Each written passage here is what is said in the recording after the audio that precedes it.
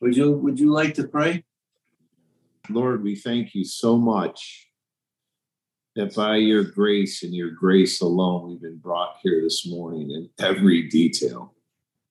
Lord Father, and Lord, this morning by just overwhelmed with gratitude for your loving kindness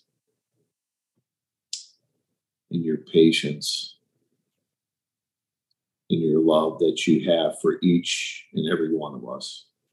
So, Father, I just ask that you just fill us all with your peace. You give us the ability to hear and protect us from the evil one, Lord Father. And have your way and in a special way this morning. In your precious name we pray. Amen. Do you have anything on your heart? Well, he's really been dealing with me with image. With image.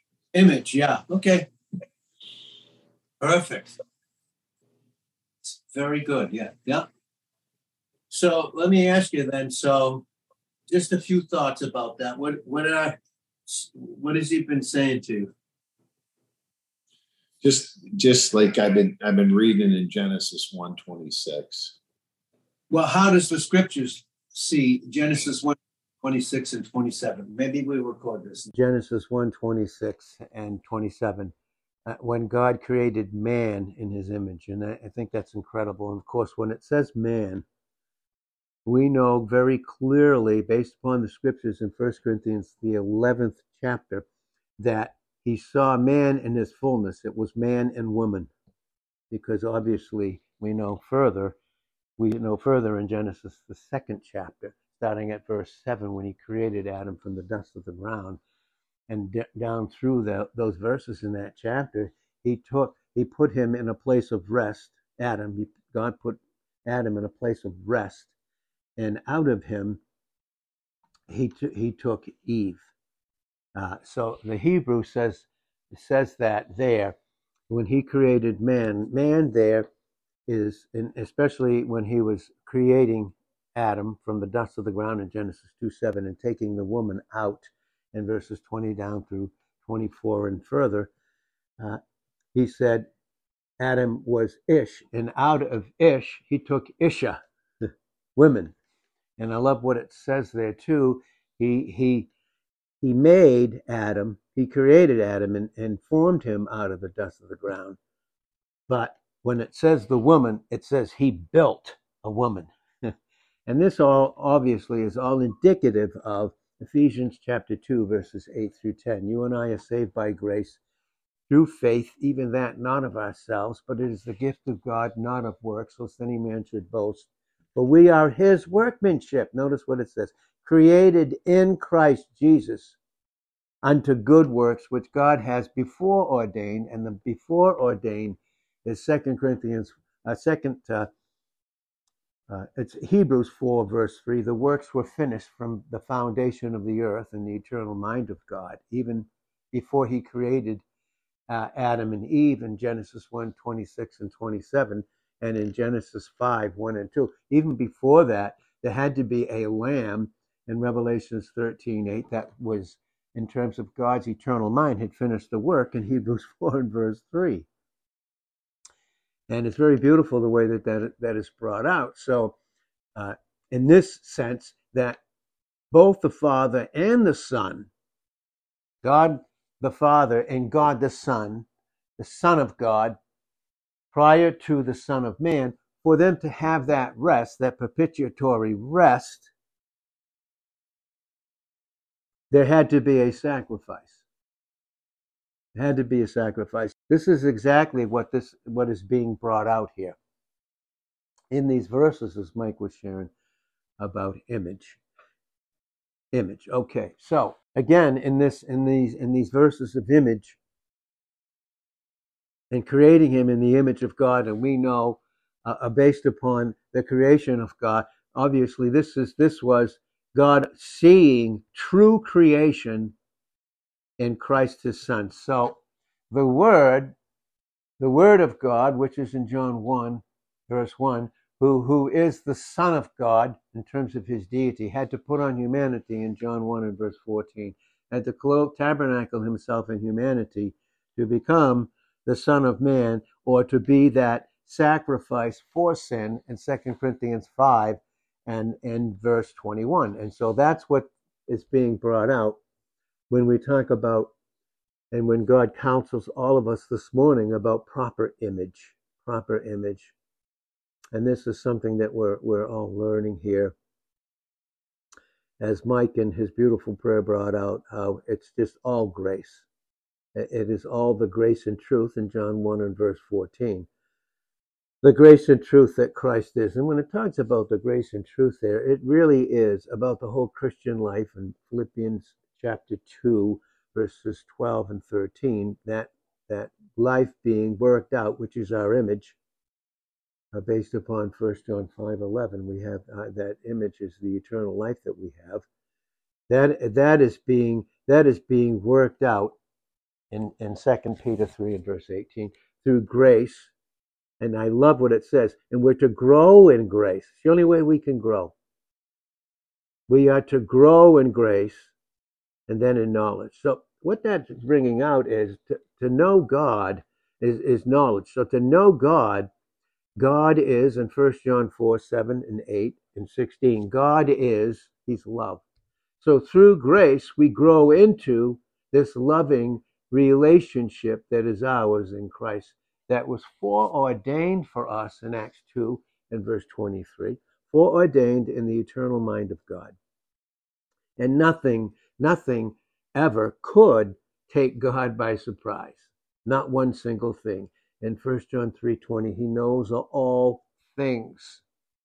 And the things where it says that in 1 John 3 and verse 20, where it says he knows all things, is the separating, sanctifying process in John 17 and verse 17. And what that is teaching us, it's teaching us, separating us from the old image and bringing us into the new image experientially, which is ours positionally and literally even in the foreknowledge of God.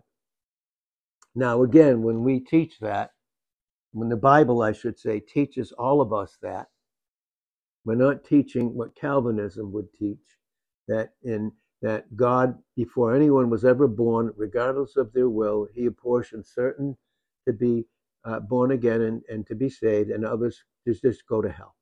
And of course, we know that God is nothing like that whatsoever. That is not the image that God has created us. But then there's this sanctifying, separating process where we as Christians are here in John 17 and verse 16. We are in the world, but we're not of it. Again, I just want to stress, again, can't be stressing these words enough, the word in and of.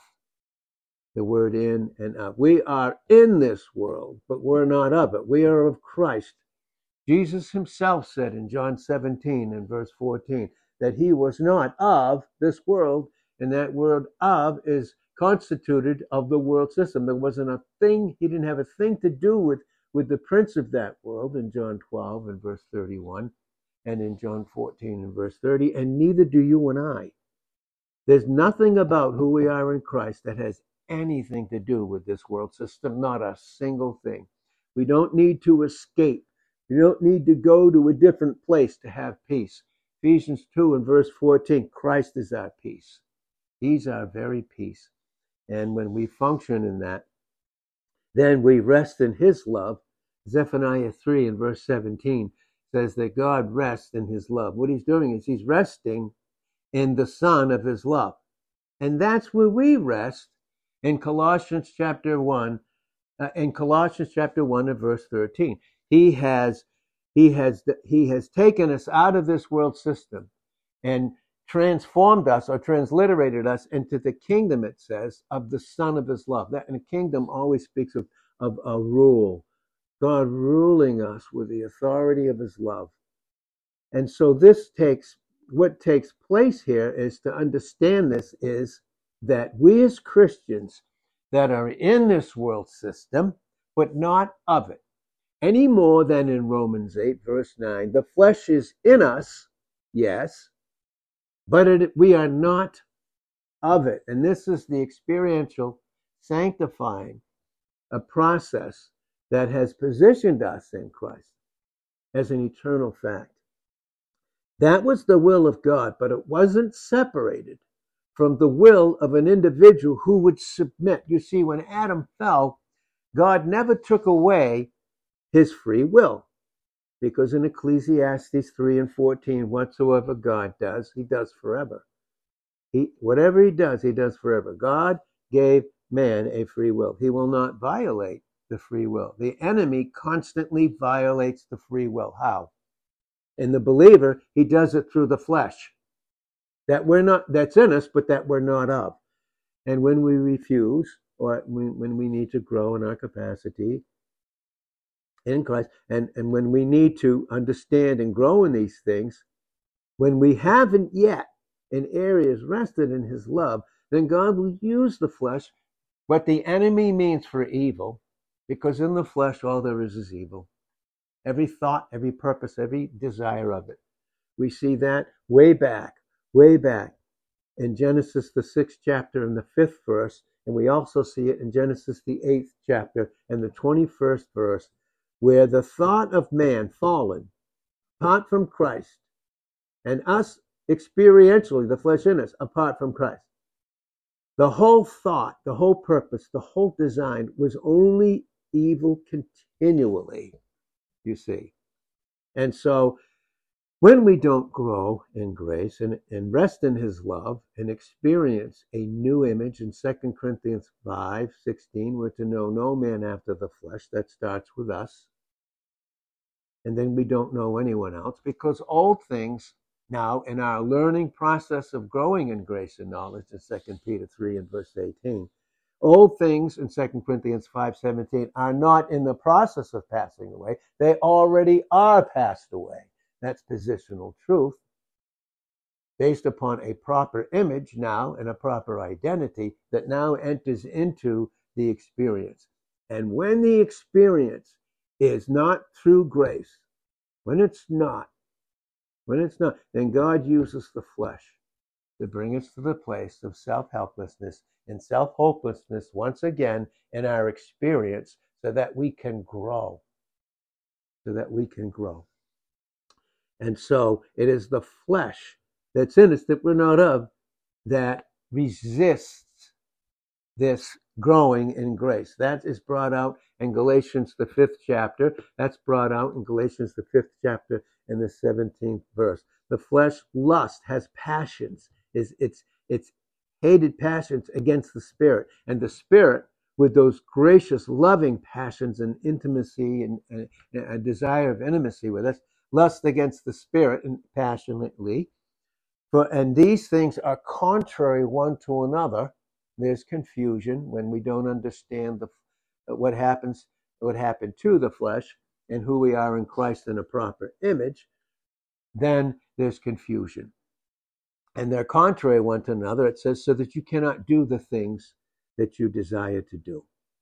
And so this is what is bringing out in proper image, this proper image that we have. Now, the Christian in our walk, the Christian this morning in our walk, and remember our walk brings in steps. Now, in Psalm 37 and verse 23, it goes into the steps of a good man. If there's good, we know it's the grace of God in us, because none are good apart from God, in Matthew 19:17 and in Luke 18 and verse 19. None of us have good. But the steps of a man, a good man that's graced out by God, are ordained of the Lord. They're ordained. And you don't see in Psalm 37:25, when a man is functioning in Christ or a woman is functioning in Christ in a proper image, you don't see the begging for bread. And bread there is brought out very, very clearly in the scriptures and in the Word of God in Deuteronomy 8 and verse 3 and Matthew 4 verse 4 and Luke 4 and verse 4. It is stated that man will not live by bread alone, but by every detail in life. You see details the flesh makes details to be its life, its circumstances, its situations. And thereby, in the flesh, we lose the experience of Christ being the head in Colossians 1:18 and in Colossians 2 and verse 19 of us over our body. And when he's not, then you have all those fleshly patterns that the enemy has to become these addictions that become attached to us, so that we don't function experientially in our proper image about in a way that we've already been made in Jesus Christ. Already been made. You see, God never condemns us, ever. The condemnation is in the flesh, because for us, positionally, it's been condemned and done away with as far as God is concerned. He does not treat us after the flesh. He does not treat us after failures. He treats us in Christ, who dealt with them, with all of those things, and removing them as far as the east is from the west in Psalm 103 and verse 12, and in the type in Micah 7:18 and 19, burying them in the sea of forgetfulness, meaning God does not treat us after them. He knows all things in 1 John 3:20. God knows all things. And what that means here is, this is even 1 John 3:20 to 21, and having confidence, based upon Hebrews chapter 10 and verses 35 to 39, we have this confidence. But the things that God knows, it says he knows all things. He knows all the things that appeal to the flesh. 1 Corinthians 2 and verse 14. It says, the natural man receives not, listen, to the things of God, the things of the Spirit of God. Neither can he know them. He considers them to be foolishness. Neither can he know them, because they're spiritually discerned. And you see, when we function in the flesh, it's just the natural man again, that we're not, through the flesh, and making things in time, material things, circumstances and situations to be our life. It has nothing to do with our image. So God knows those things, but he also knows the things of who Christ is, and propitiating him, being our substitute, whereby we are reconciled positionally. He knows all those things too, but that's what takes a separating, sanctifying process to separate the soul, fleshly living in Hebrews 4:12, from the spirit, God-conscious living through the Spirit, the Holy Spirit, who takes the things of Christ in John 16:13 and 14 and shows them unto us, so that we don't live in Galatians 5:19 to 21, the list there of the flesh. And those are brought out in Matthew 15:16 to 20, and Mark 7:14 to 23. Those things are brought out, the things that are in us that we're no longer of, but we can function in them experientially, based upon a lie, based upon an improper submission. And so he knows all the things about who we are in Christ. And that's why it's called in Galatians 5:22 and 23, the fruit of the Holy Spirit. The fruit of the Holy Spirit, and some refer to it as the ninefold fruit of the Holy Spirit. The first is the cause of God. His causal is love. God is love. So it's the fruit of the Spirit is love. That has to do with our new image. Anything outside the love of God, loving us, and proper identity and image is not of God. And it has to be separated. And that's why we're still in this world. Why we're in this world, but not of it. And so the first is love. God is love. So the fruit of the Spirit is love. When I function in his love, when I rest in his love, what do I experience? The next thing is joy. Psalm 16:11, in his presence is the fullness of joy. At his right hand, where Christ is seated, are pleasures flowing to us, evermore, forevermore. As far as God's concerned, without stint, nonstop, is that love.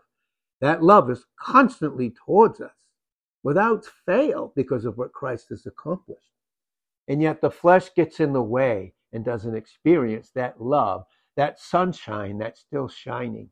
And the flesh gets cloudy. This is the veil in 2 Corinthians 3. You see it in 15, 16, that interferes right through 18 with the proper image. They go from glory to glory. They are changed into the image of truly who they are, who we are in Christ, versus being separated from the flesh, which is a false image, which leads to absolute confusion. In 1 Corinthians 14:33, God is not the author of confusion, but separated from that, in a contrasting conjunction, separated from that, he is our life. Christ is our life, not details, not circumstances, nothing to do with the flesh. And then as a result, when we rest in his love, we have peace. We have peace, because in Ephesians 2 and verse 14, Christ is our peace. And then when we have that peace, that irene, E-I-R-E-N-E, we have that peace, the whole world system is being tossed to and fro. It's being tossed to and fro in Ephesians chapter 4 and verse 14. The whole world system is being tossed. It's like this hurricane. But you and I in Christ are in the midst of him. He's the eye of the hurricane where all is calm, all is peaceful, all is beautiful. And we are in that world, but we're not of it. We have this brand new image. It's unchangeable. It is immutable. Listen, our new image is unchangeable and immutable as much as Christ is, because he's our very image. He's our eternal life in 1 John 5:11. And by that, in John 17, verses 2 and 3, we can know God as our Father, not a condemning judge, but a very loving Father who loves us deeply.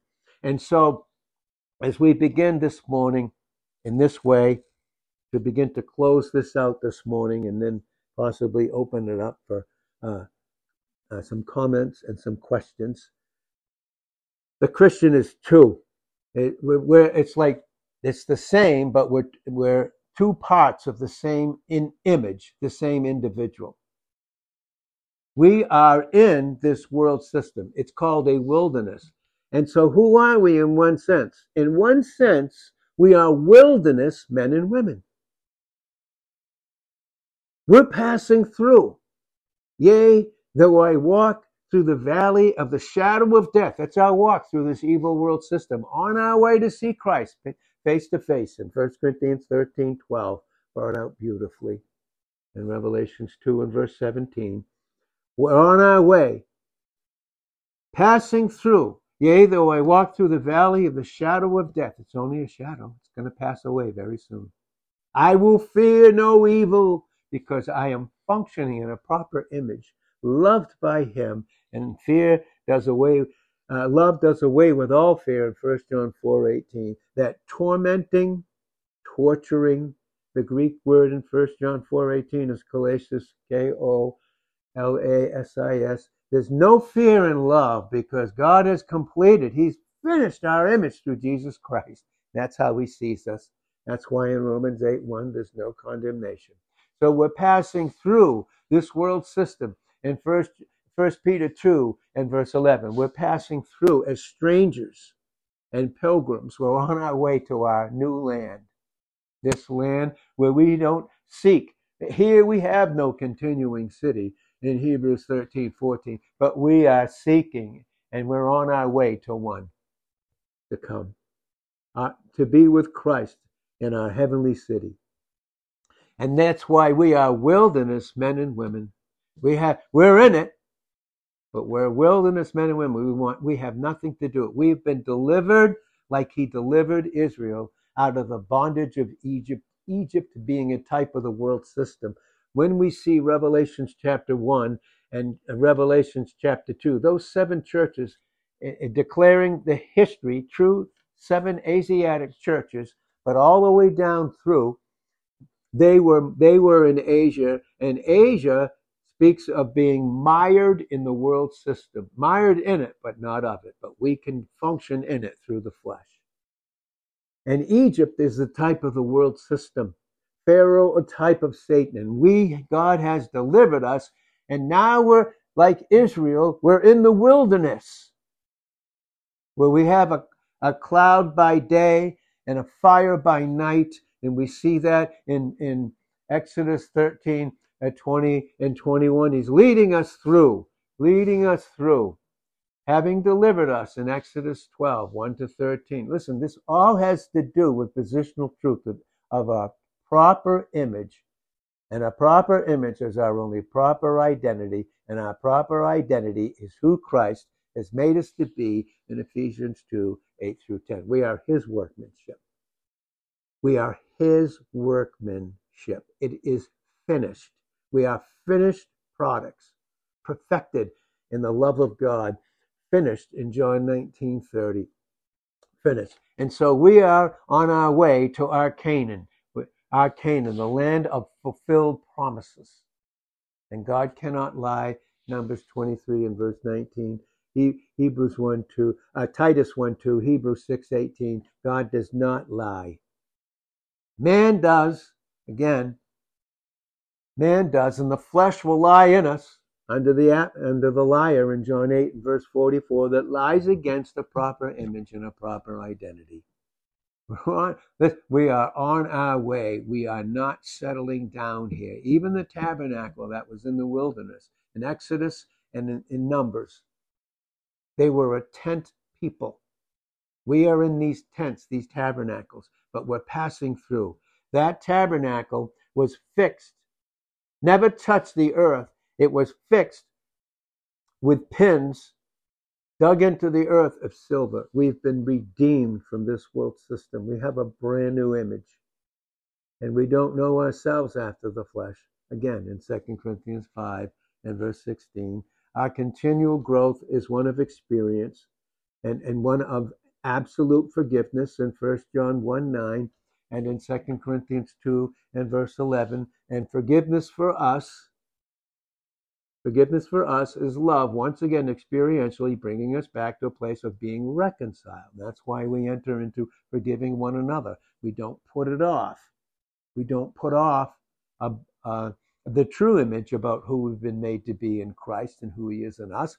And to put it off in Ephesians 4:20 to 24, we don't put off Christ and put on the old experientially, where there is no forgiveness in the flesh. And thank God for this image that we have. So we're passing through. We are these wilderness men and women passing through. But we're also, and much more higher, we are men and women of heaven. We are men and women of heaven. That's who we are. We are a heavenly people. Read the first 3 chapters of Ephesians. First 3 chapters very beautifully bring out we are heavenly people. That's what 1 Corinthians, the 15th chapter, and start in verse 44 and go right to 45 to 49. We are, just as Jesus is the heavenly man from heaven, we know that based upon John 1, verse 1 and 2. And then he tabernacled himself in humanity in 1 and verse 14. He was made flesh. He didn't become flesh. He was still the Son of God. It wasn't egeneto, E-G-N-E-T-O. He never became flesh. He was always the Son of God, never left the bosom of the Father, being ever separated in deity. You cannot separate deity. You can't do it, and it's impossible for God to be separated from who he is. But the whole time that he was still the Son of God in the Son of Man. Our brand new image. We have this brand new image, and it's brought out in several different scriptures, several different beautiful scriptures in the Word of God. And our image has to do with who he's made us to be. We are a heavenly people. Our view is heavenly. We're wilderness, meaning we're here, and we're growing in grace here in time. We're growing here, and the time is short in 1 Corinthians 7:29, and we're to redeem the time, being redeemed ourselves in Ephesians 5 and verse 16, because it will be the time when we enter into the fixedness of eternity in Revelations 22 and verse 11, and time in Revelations 10 and verse 6 will be no more. No more. We'll be in his presence. For now, listen, for now we see through a glass darkly. That means that's teaching utter, complete dependence upon him. For now we see through a glass darkly. Here we know in part. But then face to face, we will know, growingly, obviously, him even as he knows us in this beautiful, beautiful, eternal fellowship and exchange of a proper image and identity brought out in Revelations 2 and verse 17. We are a heavenly people. That's who we are. As we're a wilderness, yes, we are a wilderness people because we're in this world system, but we're not of it because we're a heavenly men and women. We're heavenly. We don't like the things of the world anymore. They don't taste like Jesus tastes in Psalm 34 and verse 8. But the humble, only the humble. And in Psalm 34 and verse 2, will hear thereof and be glad. The flesh wants nothing to do with the spiritual man. We see that again in Galatians chapter 5, verse 17. That was Paul's prayer, that Christ would be formed in us. That was his prayer through God, through the Holy Spirit. The very prayer that Christ prays in his intercession in Romans 8, verse 34, in Hebrews 7 and verse 25, and in Hebrews 9 and verse 24. He ever lives to make intercession for us. He ever lives to do so. He doesn't know us after the flesh. He knows us after himself and who he's made us to be in this glorified image that's ours already positionally. Now we're growing in this experience, in this separating, sanctifying process. And so that's what his prayer was in Galatians chapter 4 and in verse 19, that Christ would be formed in them experientially, the way he is our proper form. Do you see our proper form? We no longer go back to the world to try and find peace. We no longer have to escape to go somewhere to have peace or rest. No, we don't. We don't like where our tastes are totally different. Totally different. We have tasted Christ. He's irreplaceable. He's irreplaceable in all of us. And for that, we have so much to be thankful for. And so, Father, we do thank you for this beautiful image of Christ in each individual that make up the whole of the body of Christ. Each of us bring out the beauty in our own separate way. Again, this is brought out in Revelations 2 and verse 17. We feast on Christ with that hidden manna that was hidden.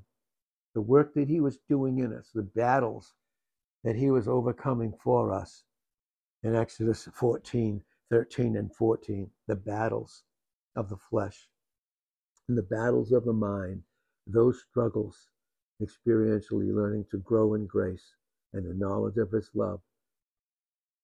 And so, Father, we have so much to be thankful for. Thank you, God, for loving us, for having done it all, you being propitiated so that you could offer your Son as a substitute for us, and thereby, having received Christ in John 1:12, we are already reconciled positionally. And thank you for it as we grow in that reality experientially on our way to our promised land, Christ in heaven. And thank you, Lord, in Jesus' name. Amen. All right, so what we'll do for this morning and is we can have some questions and comments if there's any, and we still have some time. It's 8:53. It is awesome. Very awesome. Yeah, it truly is.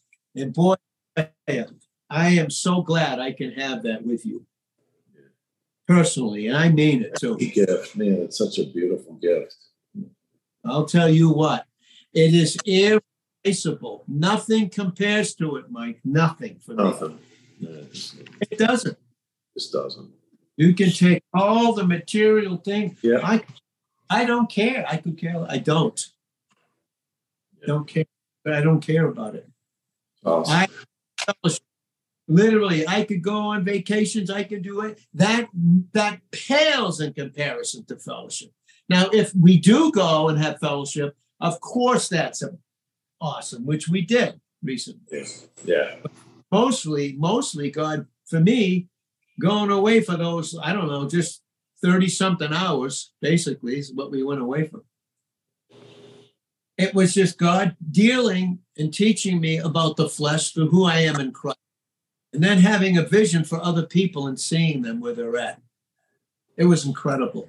Yeah. And I actually recorded it too. It was like a personal testimony of the 2 reasons why God had me go. It was amazing. Just incredible. And it all has to do with this second message here. Yeah. I think this morning I was just captivated. I know it's just like, it almost sounds so silly, but it's like the incarnate, right? Or before he was in tabernacled in humanity, he created humanity, And when we say crazy, it's like, it's so incredible. And yet the understanding can only come from him. Yeah. Because otherwise we couldn't handle it. What can we do? do? You think of like Hebrews 2:11 in relationship to that, right? And it's just, you're going, what? Now, who would do that but God? That was great. That was awesome word. He knows and is acquainted with all our grief and sorrow. If we're experiencing that, listen, in Isaiah 53, 4 and 5, 3, 4 and 5, literally he's acquainted with our griefs and sorrows he took. We don't have to go through them alone. Never. He took them all. He understands them way more than we even do. Yeah. He's acquainted with it, all our pain, and what he has promised too, and we can look at it. And in Revelation 24, it says he wipes away all tears. It says it again in 7:17. Meaning he will deal with it, whatever caused those tears in a negative sense or a bad sense. He wipes away all those tears. That's awesome. Yeah? And the other thing is he bottles our tears. In Psalm 56 in verse 8, he bottles all of our tears. He is so acquainted with everything about us. And remember, God gave us these messages about tears. Tears are a language that goes beyond words. But he knows them. He cried. He wept in John 11, verse 35. He learned in Hebrews 2, 9 and 10, 11, in Hebrews 5, you see 6 through 10. He learned, he cried tears. And all his tears were about his Father and for us in Christ and for the unsaved. That he never cried for himself. Imagine that. But he weeps for us. He wept for us. And that's the truth, too, by the way. When he was there, I'll tell you. And tears, each tear, depending on the emotions and the thought life, are a chemical makeup. There's a chemical makeup for tears of anger and godly anger. Then tears of bad anger, obviously, that's not of God, fleshly anger. Then there's tears of sorrow. There's a whole makeup, chemical makeup that he knows because he put on humanity. Not the word, So he knows, believe me, he knows. And we will fellowship with him. And sometimes we think when we pray, and we don't think those prayers came to pass, that God didn't hear those prayers. Oh, he heard them. He was just protecting us. Yeah. Not giving us what we thought we needed. And that's the truth of the matter. That is the truth. Yes. Or maybe I made someone more, and I was more occupied with them than Christ. And in his love and jealousy for me, had to separate that. Yeah. But he even understands those tears never condemns us. Yeah. Never condemns us. Amazing. It's awesome. Yeah. And then we'll fellowship with him. And that's called the hidden manna in Revelations 2 and verse 17. And the hidden manna was, even when we couldn't feed on him, he never left us. He was right there, interceding for us. And he's going to bring that out in our private fellowship throughout eternity with him in Revelations 2 and verse 17. He's the one answer to every single question, doubt, and fear we ever had. And he's going to bring it out. And then that's called the white stone. And the white stone, who we are in Christ, that's our image, by the way. The white stone is the image in Revelations 2:17. And how he makes diamonds. All a diamond is a piece of coal hidden in the earth. And through pressure and heat, it begins to form this diamond. And then it has to be taken out of the earth, dug. Oh, boy. Taken out of the earth and then polished and cut away. And it seems like all these desires that we had, like in 100% of the diamond, it's over 60% of it is cut away. And he forms what's left into this beautiful stone, and then he has to cut it. And that's 1 Peter 4, verse 10.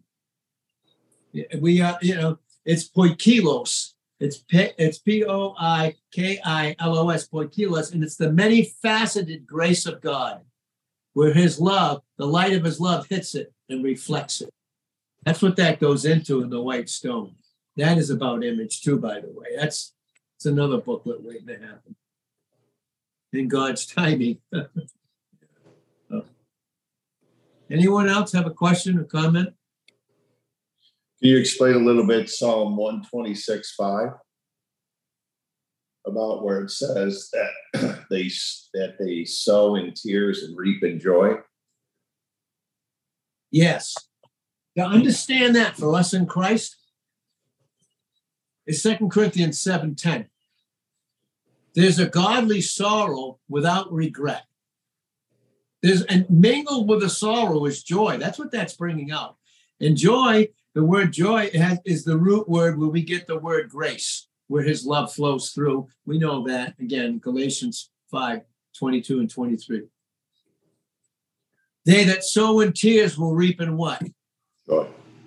Joy. So that's 2 Corinthians 7:10. There is a godly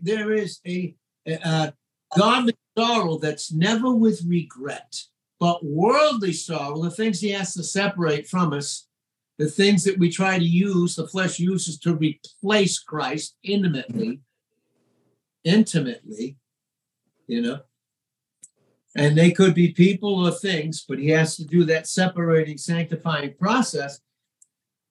Godly sorrow there's no regret, but with worldly sorrow, there's plenty of regret. It's not the word repent, like God changes his mind. No, never. So that's what Psalm 126:5. They that sow in tears will reap in joy.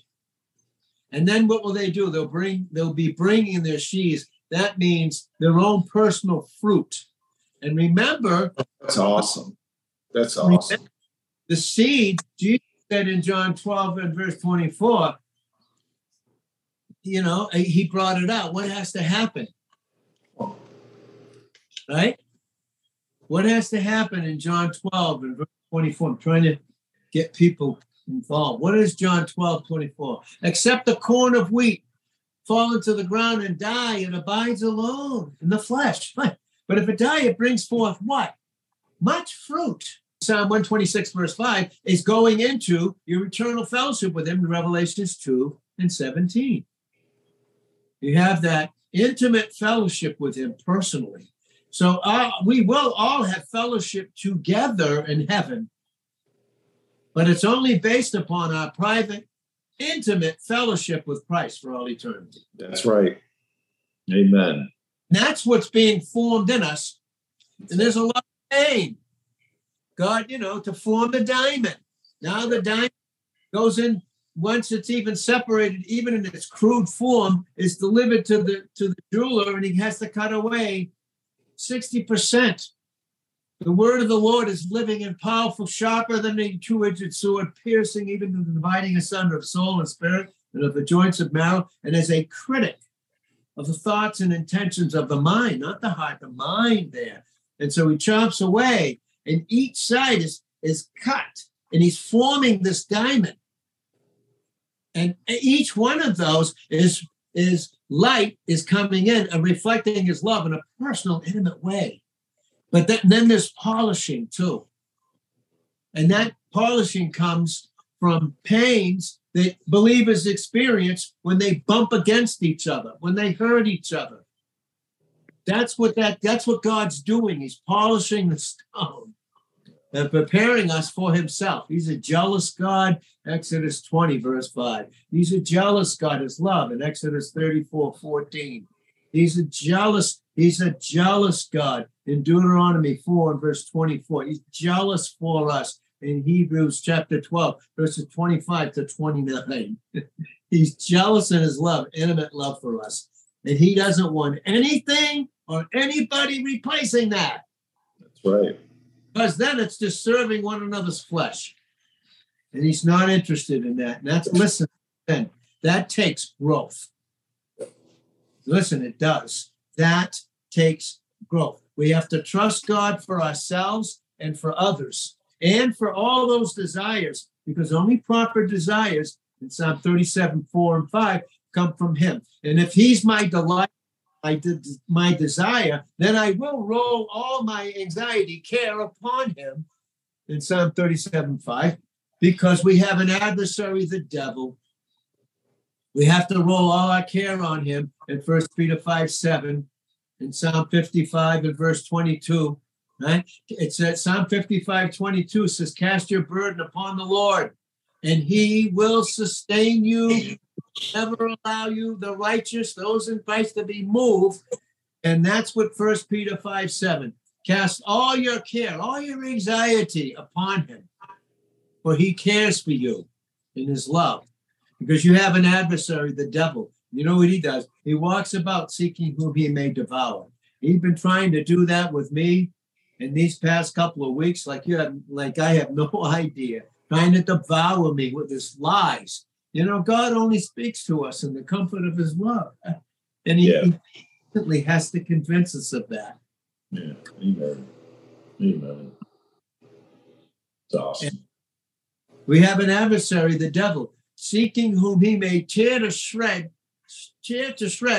and swallow whole. And he swallows us with the details of life, the things we thought we needed and were taken from us. And now where are we?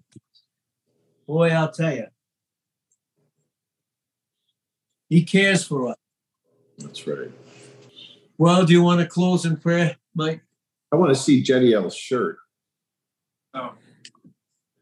Look at that snazzy thing. That's awesome. I have the same thing. I actually got mine first, and he copied me.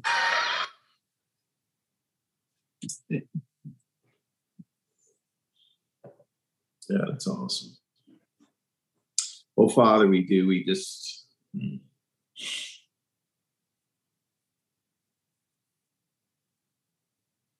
It's your loving kindness that leads us to repentance, never to condemn, always to participate. And Lord Father, we're so thankful to be participators in you and for this beautiful opportunity to partake of you with each other. Lord Father, so just cover and bless all your children this morning. Just so thankful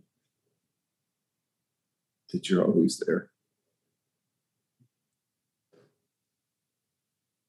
And you know. And we rest in that. And we just lift this up in your precious name. Amen.